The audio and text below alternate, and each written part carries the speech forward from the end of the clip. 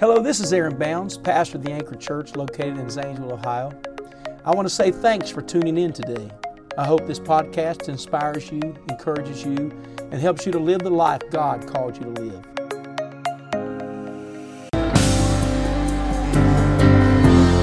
Come on, let's worship the Lord here one more time before we get into the Word today. Lord, I love you.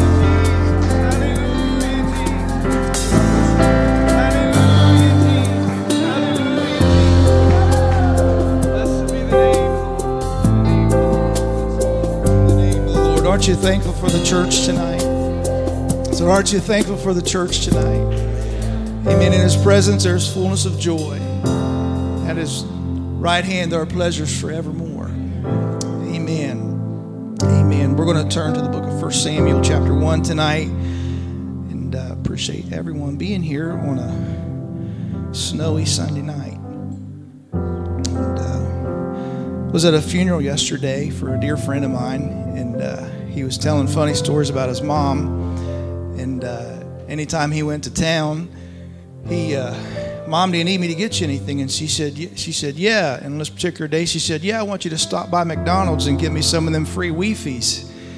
And he's like, what's a Wi-Fi, Mom? And she's like, I don't know. It's in there. Go in there. They're free. You know, people are with free stuff. And he drives in there and he calls her back and he says, Mom, it's free Wi-Fi. And he says, if you want free Wi-Fi, you're going to have to come to McDonald's and get free Wi-Fi. But I'm glad to know I can come to church and have a connection. It's good to be in the right place, in the right location where you can touch God. And I appreciate this church. I just went in a prayer room. You all know I pastor in different cities now, and just to sit in the prayer room and get back down memory lane a little bit. Remember taking my 3-year-old boy in that prayer room, praying to God for God to move in the service and for God to move and to look and see what the Lord has done just through this congregation is incredible. And I count it an honor to be here tonight. I give honor to Pastor Bounds and the ministry team here, Pastor Cody, and all the daughter work pastors, and all the ministry here, and especially to Pastor Mark Mielik. And love and appreciate him so much. My wife and I are forever indebted to him. When we came to this church, he took us under his wing and discipled us for well over a year. Spent every Monday night together just telling us that he believed in us. And I think that's probably the greatest words that you can tell somebody is you believe in them. Amen. I do feel a word from God tonight. 1 Samuel chapter 1. I don't know why I'm reading verse 1, because there's a tongue twister right here in the middle of it, and I probably ruined the whole thing. But we're going to read it anyway. It says, Now there was a certain man of Ramotham Zophim. I told you. It's right there, it is. Speaking in tongues, not even trying. Of Mount Ephraim, and his name was Elkanah. Everybody say Elkanah. And his name was Elkanah, the son of Jehoram, the son of Elihu, the son of Tohu, the son of Zuph, an Ephrathite. And he had 2 wives, and the name of the one was Hannah, and the name of the other was Peninnah. And Peninnah had children, but Hannah had no children. And this man went up out of his city yearly to worship and to sacrifice unto the Lord of hosts in Shiloh. And 2 of the sons of Eli, Hophni and Phinehas, the priests of the Lord, were there. And when the time that was that Elkanah offered, he gave to Peninnah his wife and to all her sons and her daughters portions. But unto Hannah he gave a worthy portion. For he loved Hannah, but the Lord had shut up her womb. You ever been through something you just didn't really understand, and you asked why? It was a test. You didn't understand why he was going through a test, and didn't understand why it was going on and why it was happening. This was Hannah. And verse 6 says, Her adversary also provoked her sore for to make her fret, because the Lord had shut up her womb. Watch verse 7. As he did so year by year. Everybody say year by year. When she went up to the house of the Lord, so she provoked her. Therefore she wept and did not eat. Pastor Bounds has put a theme this year on the church is a legacy. I want to preach to you tonight the elements of a legacy. The elements of a legacy. Let's lift our hands and ask the Lord to minister to us one more time tonight. Lord, we love you. We're thankful for the goodness of God, the mercy of God, and grace of God. We need your anointing here. Come on, would you just lift up your voice with me and lift your heart with your hands tonight. In the name of Jesus, we love you, Lord. We thank you for the church, God. We thank you for the body of Christ tonight, Lord Jesus. Thank you, God, for perseverance. Thank you, God, for a heritage and a legacy, God. Lord, and we just ask you to move and impart to us tonight, Lord. In the name of Jesus Christ, we pray. Let everybody say amen. You can be seated. A couple weeks ago, the Lord dealt with me about this. I was going down to McConnellsville, to the Anchor of McConnellsville, with a friend of mine that I've been endeavoring to win to the Lord for some time, and baptized in Jesus' name, and just been in his life for a few years now. And I was telling him the story about the Crooksville church, and how when we were told that church, we couldn't have church there anymore because of a structural issue with one of the main load-bearing beams. We've been having church in there for 7 years and had a structural beam that wasn't sitting on anything, and nothing was holding it up. And I thank the Lord for this hand that's upon the church. But we was talking about that, and he made a statement. He said, I'm glad that there was probably a lot of good people in that church. And I said, so what are you saying? If there was a bunch of bad people in that church, it would have collapsed. And they're like, is that your mindset about the church? And I said, I believe it would have been standing up had there been a bunch of bad people in the church, because the Lord's not willing that any should perish, but that all should come to repentance. And I believe it takes all kinds to build a church. It takes all kinds of people to build a church. And when you look at Elkanah, I wonder in this story tonight, and I want you to think about, how did Samuel become a prophet? We read about Samuel and how he did a great exploits for the Lord, but when you look at his family life, and Elkanah, whose heritage went all the way back to Korah, and the Bible would tell us that he was the second son of Elkanah, so you could almost say that maybe he was born into rebellion. But here we have a man by the name of Elkanah going to the house of the Lord year by year to sacrifice. In my opinion, Elkanah would probably receive the Dad of the Year, the Husband of the Year award, because he had 2 wives. Now, the Bible doesn't support us having 2 wives. Aren't you thankful for God's mercy and grace? But he created Adam and Eve, and that was it. That was the law of initial precedence. But somewhere along the line, some crazy guy thought it's okay to have 2 wives. And what a challenge. Could you imagine what the Walmart bill would have been like? And I think it's something here, it's interesting to note that these 2 wives, as we just read, they didn't like each other. He had issues at home. Anybody got any issues at home? Don't raise your hands or anything. But there was issues at home. You know what it's like coming to church on Sunday morning with a house full of kids, and you're trying to get them ready to church. And you've heard Pastor Bounce tell the story a lot. And husband and wife are fighting in the car. They get to church, they're lifting their hands, and everything was all right. And the other one calls the other one a hypocrite, and he's like, "I'm not a hypocrite. I wasn't mad at God. I was mad at you." So praise God. So but they had a real thing going on at home, and it's a picture that they despise one another. And the Bible literally describes Peninnah as Hannah's adversary. It was her adversary. It was a rival, and the things were not exactly ideal in the Elkanah household. And he had trouble at home. But another trying thing to note here is that there were some issues going on in the temple as well. And I'm talking to you about the value of a legacy tonight. Amen. What is it that takes to build a strong church over the years? It wasn't because there was good times all the time. There was a lot of tests and seasons that you did not understand.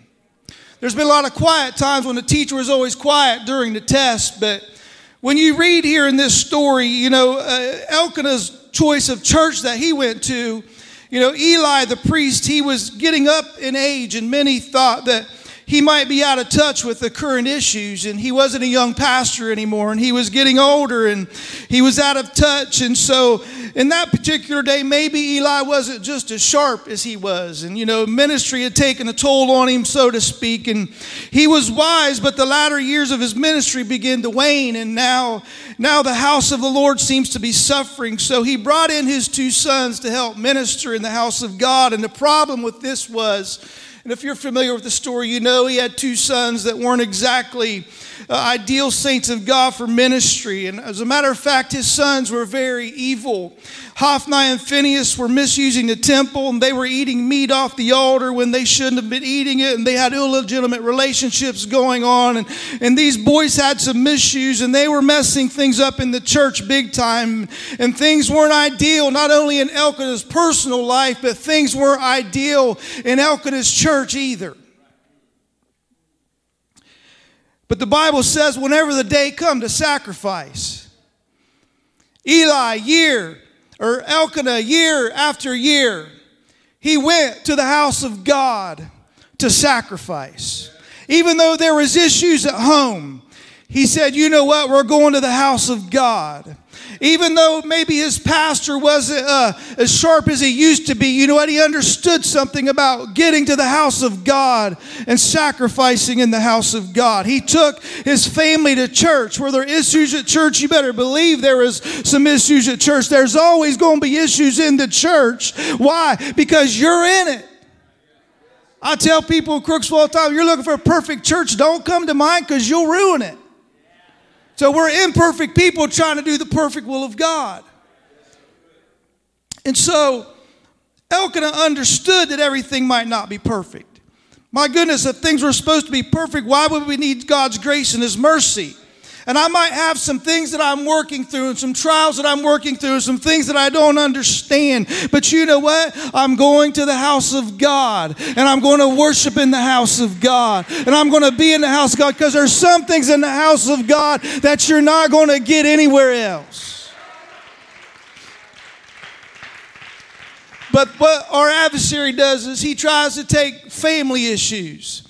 He tries to take church issues. He tries to take issues in the youth group. He tries to take issues in the worship team. He tries to take issues in the Sunday school department to tell you, it's no use being in the house of God. They don't care what you think, or they don't care what you say. And the devil will fight that. Why? Because he knows if you can get in the house of God and get into the presence of God, if you can remove the distractions out of the way just for a little bit and start to clap your hands, all ye people unto the Lord, and have a mindset of this is the day that the Lord has made, I'll rejoice and be exceedingly glad. He knows if you could under some powerful preaching that you just might be reconciled. You just might find mercy and forgiveness in your life.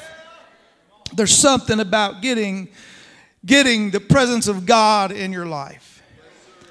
Amen. The Ark of the Covenant.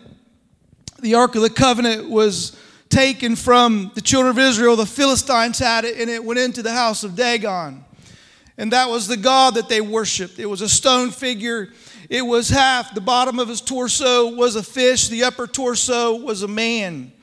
And so what happened was they took the ark of God, the presence of God, and they brought it into their house, if you will. And something interesting happened. When the presence of the Lord, the provision of God, the word of God, the manna come into the house, and something happens in that house. Ashdod rose early in the morning, the Bible says, and he noticed that Dagon was fallen upon his face before the Ark of the Covenant, which lets me know that one of these days every knee's going to bow and every tongue's going to confess that Jesus Christ is King of Kings and the Lord of Lords. Amen.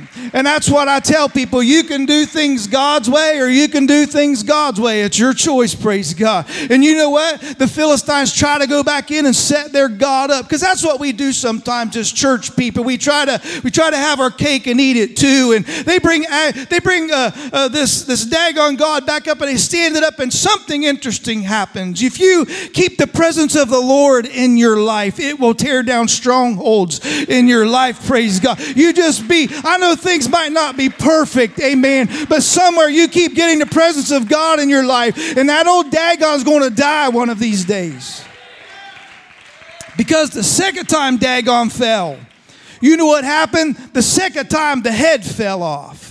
And the arm fell off, which lets us know, you know what? The authority represents the head and the arm represents the reach. Amen. If you'll keep the house of God, if you'll keep the presence of God in your life and a preeminence, at some moment the authority of God will rise up in your life. Amen. And now you'll find yourself into this precious covenant with God that you can trust Him. How many knows that He's the head and not the tail?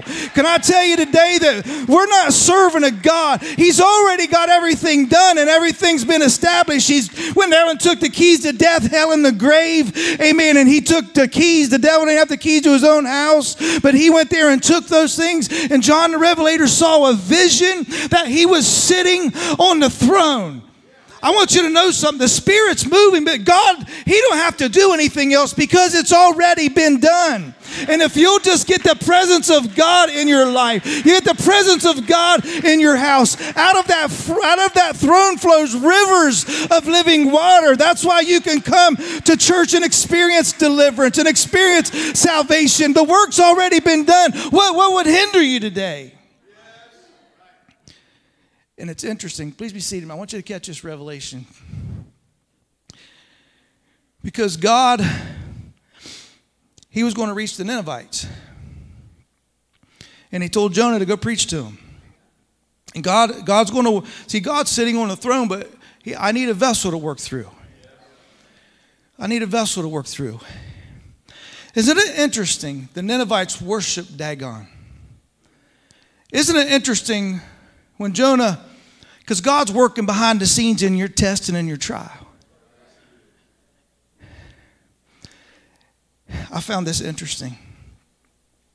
What swallowed Jonah? A great fish. And those people that worship God and man was coming up onto the shore. And you wonder, why did it take an 8-word sermon from Jonah?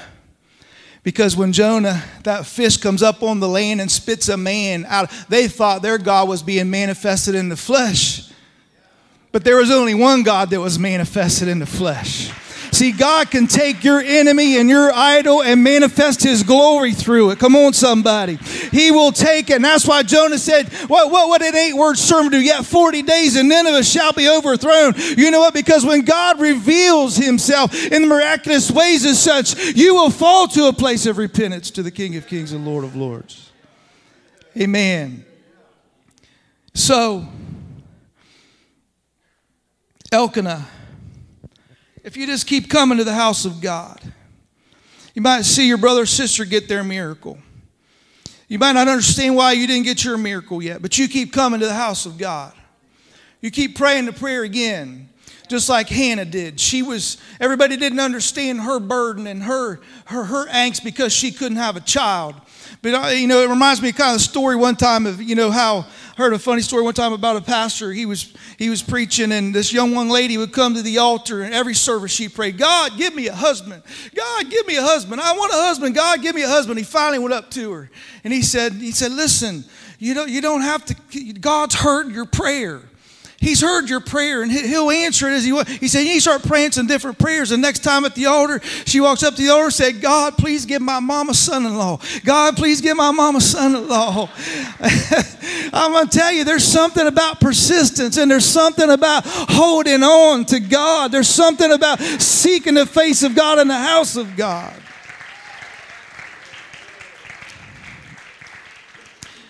It's those times where, we hear that He's able to do exceedingly abundantly above all, according to the power that worketh. Not works in you, but worketh. It's got to worketh in you. Amen. And it's when you don't feel like going to church. You better get up and go to church. And I'm all for okay with the people that stayed home tonight because of safety reasons, but I promise you some people stayed home tonight because there's a football game on and it's a little icy out, so they could justify watching football games instead of come to church.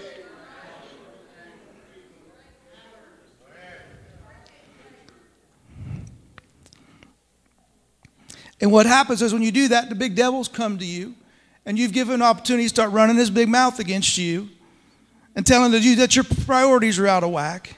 And that you got condemnation and guilt coming upon you because you made a judgment and error. But listen, get up and go to the house of God.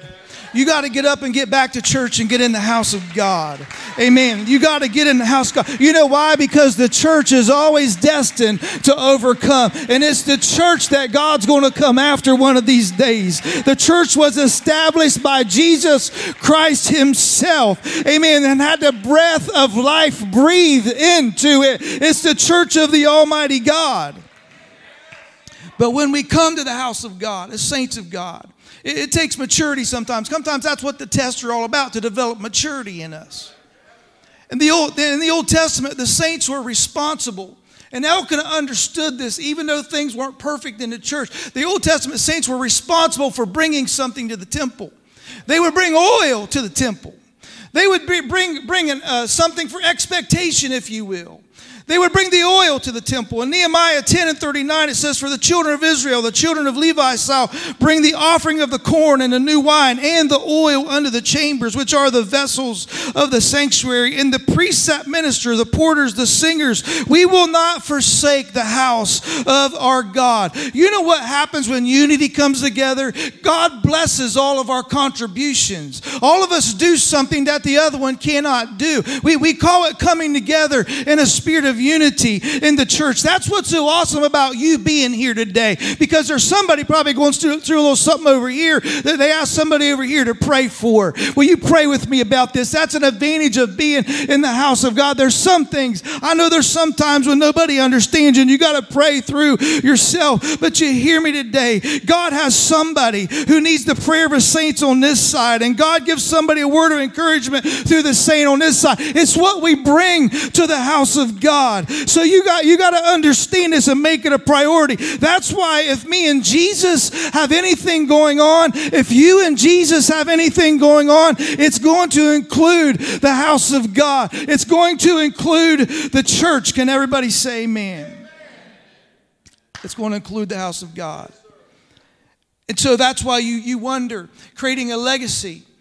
The Peninnah and Hannah didn't like each other, but they went to church anyway with Elkanah. Elkanah led his family house for, even though things weren't perfect in church.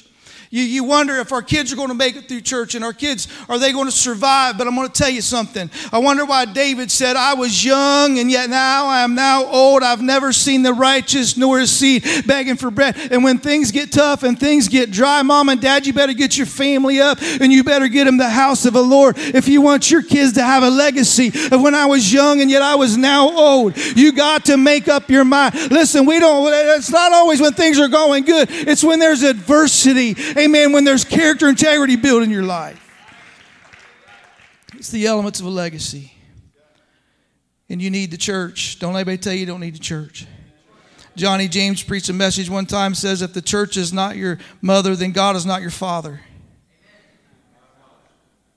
And so in the Bible, you mark it in your Bible. My Bible's all marked up. And you look at this word, together. Let us exalt his name together. Gather my saints together unto me, for those that made a covenant with me by sacrifice. We took sweet counsel together and walked in the house of company. Behold, how good and pleasant it is for brethren to dwell together in unity. Break forth in joy and sing together. All that believed were together and had all things in common. Peter and John went up to the temple together at the hour of prayer. The Bible says when they prayed, the place was shaken where they were assembled together. When they were come, they had gathered the church together and rehearsed all that God had done with them. For we are laborers together with God. Wherefore comfort yourselves together, not forsaking the assembling of yourselves together, and hath raised us up together and made us sit in heavenly places in Christ Jesus. And if we'll hang on one of these days, if we'll hang on in the church and hold on to what that is true, the scripture tells us one of these days we're going to be caught up together to be in the clouds with Jesus Christ himself. We call it the rapture of the church, praise God. What you got to do is quit listening to your adversary, whatever it is, amen, and begin to lift your voice over the adversary's voice. I don't worship God because of the way I feel.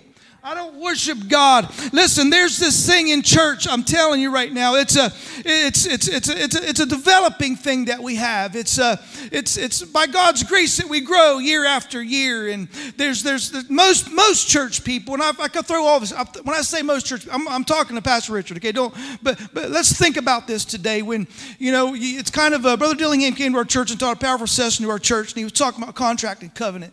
And most people, when they come to church, it's one thing. When you enter into a covenant, it's like two circles. The circles are, the top circle is what you believe, and the bottom circle is the way you behave. And between the two circles is a gap. See, a lot of us say we believe the Word of God, but the way we act indicates a different thing, so there's a gap there. That's why you have to get to church and hear the preached Word of God, because the preached Word of God reveals the gap in your life that will lead you to a relationship with Jesus Christ.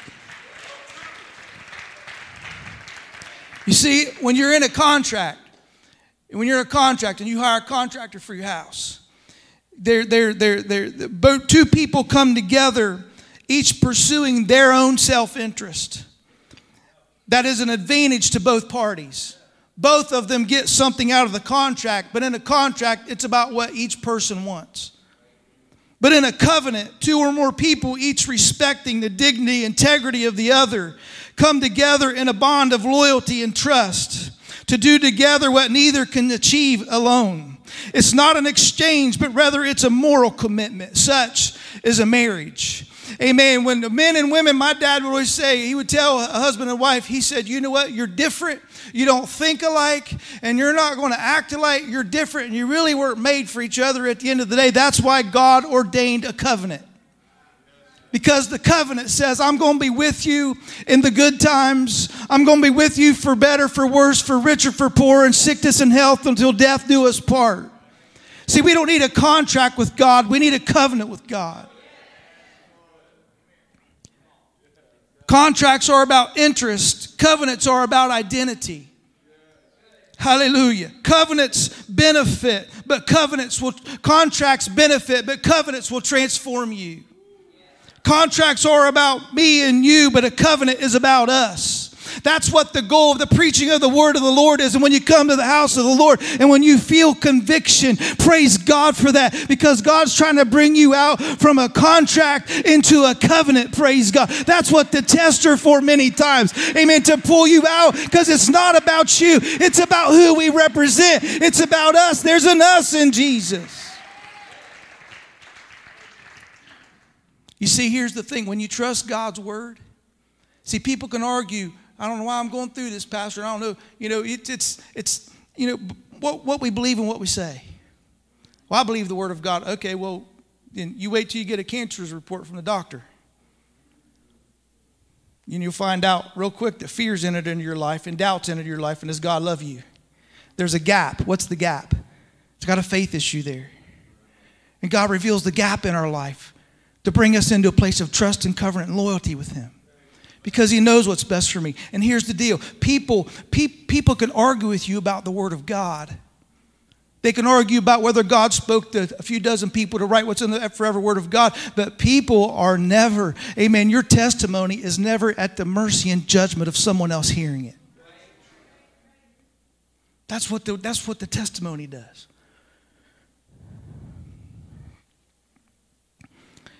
So you got problems at home? Go to church. Don't stay home. Get to the house of God.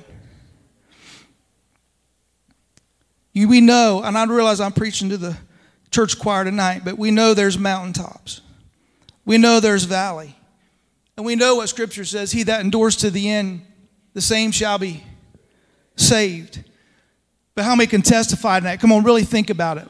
When you're going in these moments you don't understand and the teacher's always quiet during the test and you don't feel God anymore, you better go back to the moment, amen, when you came to the house of the Lord and maybe you got delivered on a night, you got a testimony. It's a good time just to get out and say, I don't understand it right now, but I remember the day you filled me with the Holy Ghost. I remember the day you healed my sick body. I remember the day you brought me out of darkness and into your marvelous light.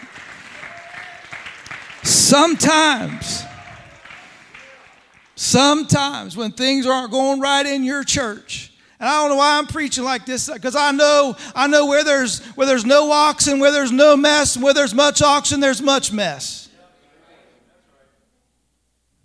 Sometimes I got to think myself happy. Amen. You have to learn how to, you got to learn how to pray through things.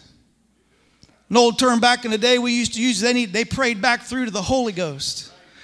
We need to pray back through to the Holy Ghost. Because you can pray through your anxieties, you can pray through your fears, or you can pray through your troubles, amen. You can pray back through to God. Amen. Why? There's a legacy. I really believe this. I believe that we're reaping last generation's sowing. The reason why we're having revival is not because of anything we're doing now. We are planting things for the future, so there's a legacy and a heritage. That's why the Bible says, not forsaking the assembling of ourselves together. I'm sure if Bishop Ferris and Guy Smith could get up here and talk a little bit, they talk about all the good things, but they'll tell you there were some tough times in the church too. But here we are, we're going to celebrate, 80 years? 80 years. Because somebody said, you know what? How was Prophet Samuel born? Out of all this chaos in the home. And then, you know what? It was because there was a covenant made. It was because there was a sacrifice made.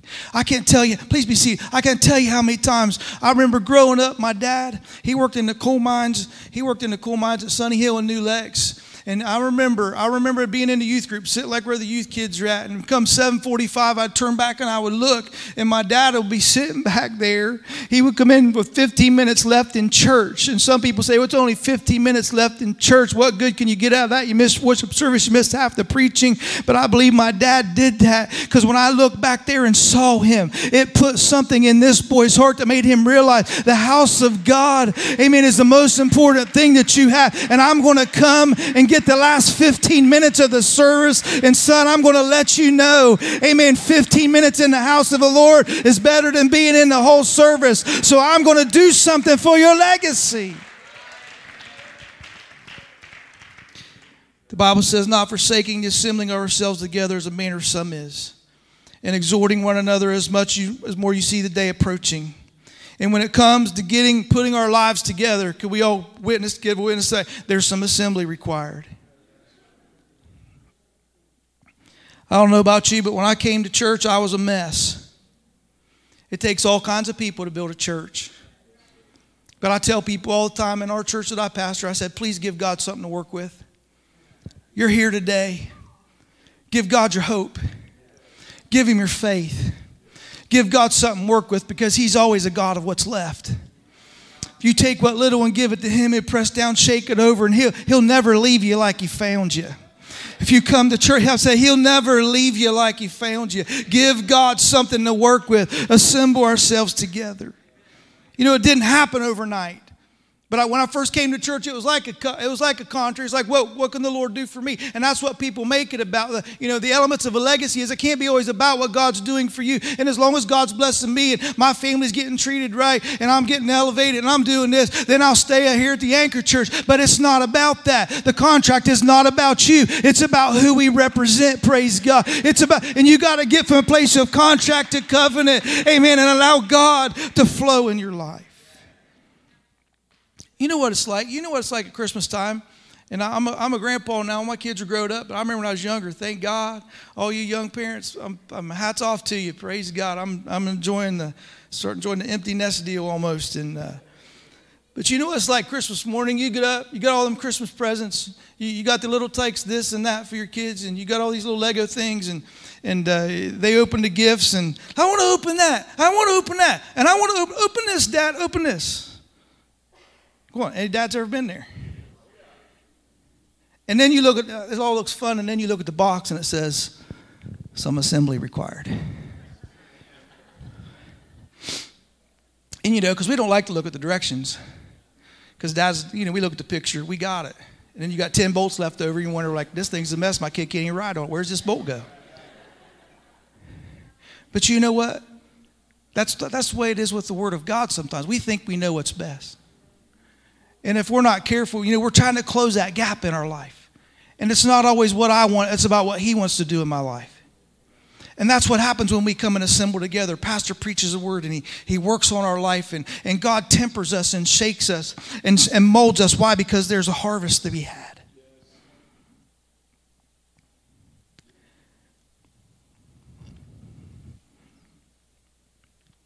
It's assembly. Elkanah went to church to worship, and the Bible says he loved Hannah, but she had an issue. The Lord had shut her womb up. She was unable to bear children, and her rival Peninnah would provoke her and irritate her. It's kind of like Cinderella and her wicked stepsisters. Peninnah, the Bible says, provoked Hannah daily with hurtful words. He don't care for you like he cares for me because I've got children and you don't. She had a big mouth, so to speak. And Hannah had an adversary. In the New Testament, the Bible tells us that the church has an adversary. The Bible tells us to be sober, to be vigilant, because your adversary is walking around seeking whom he may devour. The Bible in Revelations calls him the accuser of the brethren, if you will. The Bible actually tells us in these last days that hell hath enlarged herself and opened its mouth without measure. And I'm going to tell you something. When you lend an ear to the adversary, it's never going to be for the benefit of you.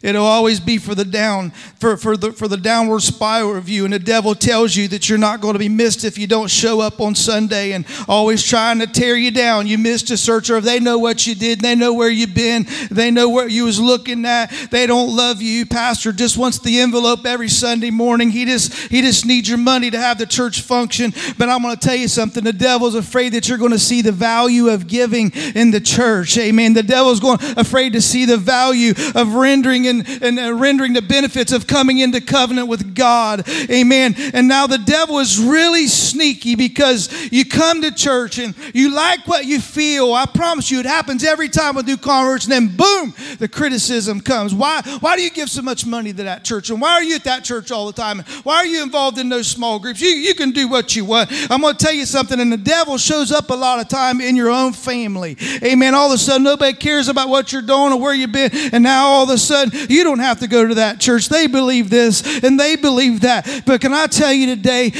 you're not going to make God a liar. Can I say that? You're not going to make God a liar. It's impossible for God to lie. But the devil's the father of all lies, and the truth is not in him. Praise God. Amen. And I'm going to tell you today, you can trust the word of God. Don't let anybody tell you that you can't change. Don't let anybody tell you that you cannot achieve your goals. Don't anybody tell you that you cannot fulfill the will of God in your life. I don't read one time in Scripture where somebody told Elkanah, you came out of a bad lineage. You can't have a legacy. You came out of rebellion. But somewhere along the line, something got a hold of Elkanah and said, if my family's going to have success and I'm going to have a legacy, if a Samuel is going to be born to help David arise to the king. See, that's the thing. You don't realize who you're bringing up and what role they're going to fulfill in the kingdom of God. That's why you got to have a proper perspective of what's going on in your life and make the main thing the main thing.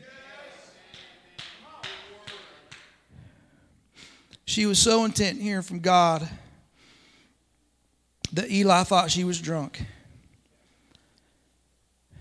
I mean, that would be hurtful, to come to church and you have a burden and the pastor's not sensitive enough to connect with you. Her mouth was moving, but Eli couldn't hear anything and assumed.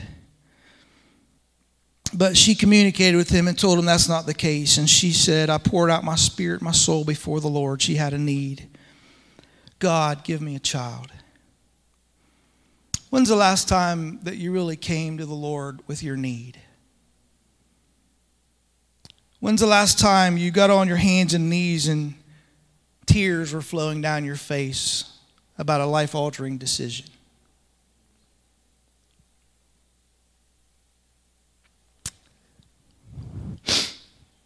When's the last time? You ever cried till there's no tears left? See, we're all flawed in this building today, but we don't want to admit it. We might be fooling everybody here in this house today, but we're not fooling God. He knows the thoughts and intents of the heart. And when God moves, we have a responsibility to respond to the moving of His Spirit. Sometimes people get out in the aisles and dance and shout. Some just clap their hands. Some let the tears flow. But I love the persistence of Eli because it was persistence and faithfulness that helped him build a legacy for Samuel. And through the persistence, through the adversary, through the issues at home, and through the issues at church, we find God gave Hannah a song. In 1 Samuel chapter 2, verse 1, if we'd like the music to come tonight so I can close. The Bible says, Hannah prayed and said, my heart rejoiceth in the Lord, and my horn is exalted in the Lord. My mouth is enlarged over mine enemies. Hallelujah. The devil's got a big mouth, but we got some big mouths in this place too. You got to let your voice rise above your adversary. Oh, we got so much to be thankful for. Her song was, there's none as holy as the Lord. She didn't understand the season that she was in and the test that she was going through. But she intently prayed to God until God responded to her and gave her the son. And she made a vow to give him back to the Lord, and she fulfilled that vow. There's none holy as the Lord our God, for there is none beside thee, neither is there any rock like our God. Talk no more and exceedingly proudly, let not arrogancy come out of your mouth, for the Lord is a God of knowledge, and by Him are actions weighed. Amen. I want us to all stand tonight.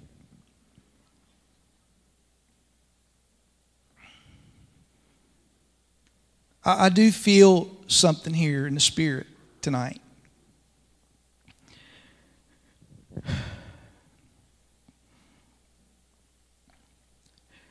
I promise you, you keep coming to the house of the Lord, God's not going to leave you like He found you. And it's always for the better of us. I really believe God is trying His best to reveal the gap in our life from what we believe and the way we act. Because He's trying to create a spiritual sensitivity in His body.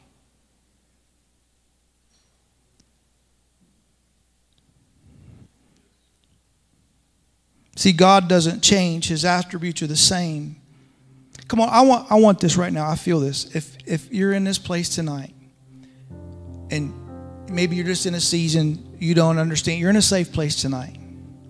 But I feel like the Lord has sent me to minister here tonight to encourage somebody.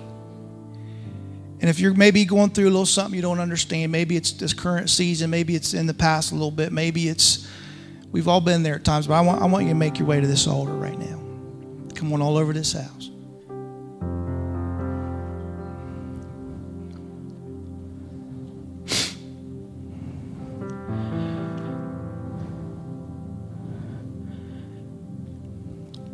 ...2018 was probably,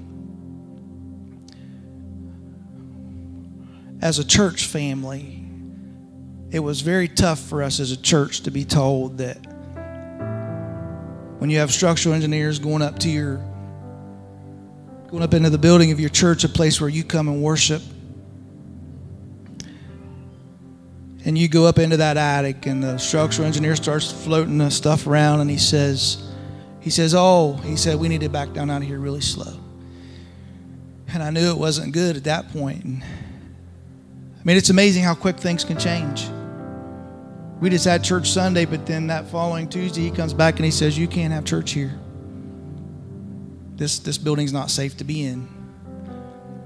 It didn't matter whether I said about little girl saw the angels in the corner of the room. Didn't matter. It's just, now we know.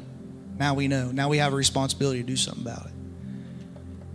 To be told that you couldn't come to church with your church family and worship God, it was hard to, I can't tell you, my wife probably wept more than I did. But I think sometimes there's a verse in Hebrews that I had a dream. The Lord gave me a dream one night, and it was very vivid. I'm not a big dreamer, and I don't claim to see visions and things like that, but I know this was from the Lord. And I woke up, and I was in this dream, and I was in this old house. It was beautiful. And when my wife and I walked into the house, nobody else was with us. Nobody was in the home. And all of a sudden, as soon as I walked in the house, everything began to shake violently. I mean, it startled me. I could smell the dust. I could smell everything was just surreal. And I could see all that. And everything started shaking. And then it was like as fast as it started, it stopped. And I looked around and I was like, everything's okay. I mean, it startled us. And then I began to ask the Lord, what was this all about? And it took me to a verse in Hebrews that says, that which can be shaken will be shaken. You see, sometimes God, it's kind of like God deals with us gently. You know, Lauren, how like you like to get up and go to school? You do? I never. I said, do you like to get up and go to school? Do you like when the alarm clock goes off early in the morning? No, I didn't either. But Mom, in her, gentle voice will come and say, hey, Tony, it's time to get up. Like, okay. Lay back down, go back to sleep. And then all of a sudden, because Mom loves you and she wants you to be on time. Hey, get up. Okay. And then like the third time. Get up. She got to shake you. Because she don't want you to be late. And sometimes God puts us through these seasons we don't understand to shake us, to create a spiritual sensitivity in us. Sometimes those wilderness things we don't understand. God led the children of Israel, watch this, God led the children of Israel into the wilderness and they came out bitter. And God's in control of seasons. God leads us into the wilderness. We choose how we come out. And there's this thing about seasons, and here's what I feel to tell somebody tonight. Genesis 8, the law of initial precedence with seasons is they shall not cease.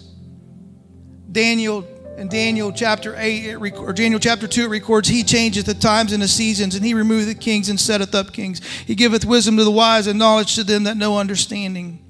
Why do I have to have seasons? Why? Because there's going to be a harvest. You have to have seasons if there's going to be a harvest. I think Elkanah understood this.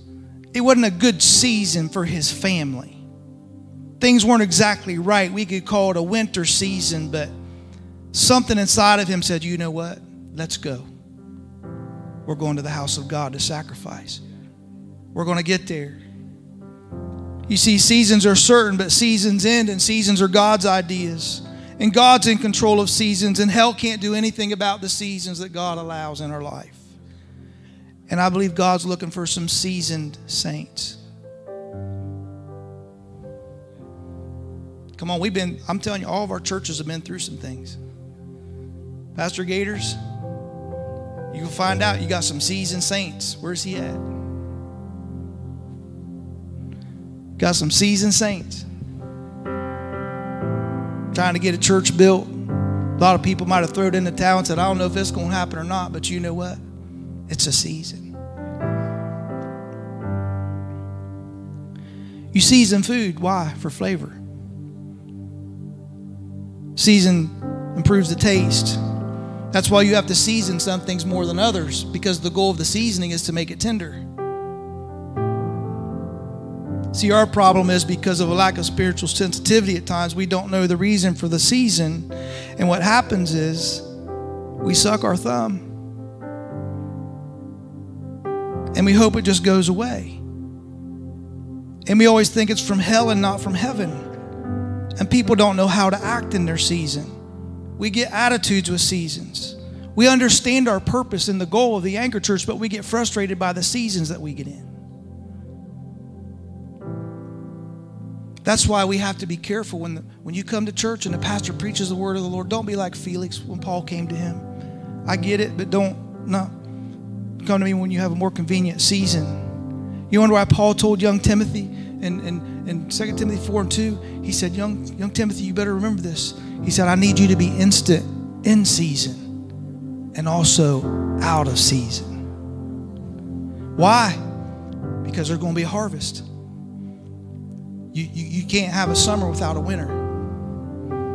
And God does these things to his body. Not that he's being cruel to us, but he's maturing us so that no weapon formed against you will prosper. Come on, somebody. I want you to lift your hands with me in this house tonight. Come on, all over this place. God's going to send the rain. The reason why he does this is because there's going to be a harvest. Come on, the rain only matters to those that have seed in the ground. If you don't have seed in the ground, the rain's going to be a nuisance. But I just feel like there's been some seed planted in this church. I believe there's some legacy in this church. Come on, if you've got it sowed, you can expect a harvest.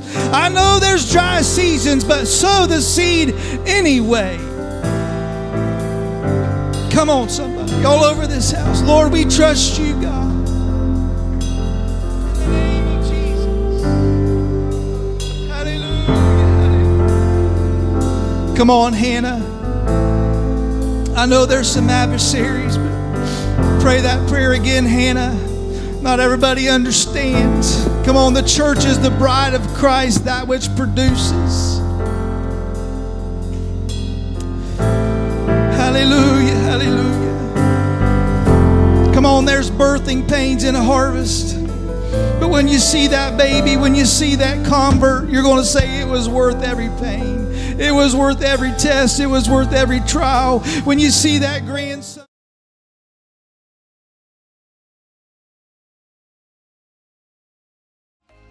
Thanks again for listening to the Anchor Church podcast. If you enjoyed it, make sure you subscribe so you can keep up on our weekly sermons. If you're in the Zanesville area, we invite you to join us on Sundays. You can find all the details on our website at theanchor.church. Again, thanks so much for listening, and we hope to see you soon.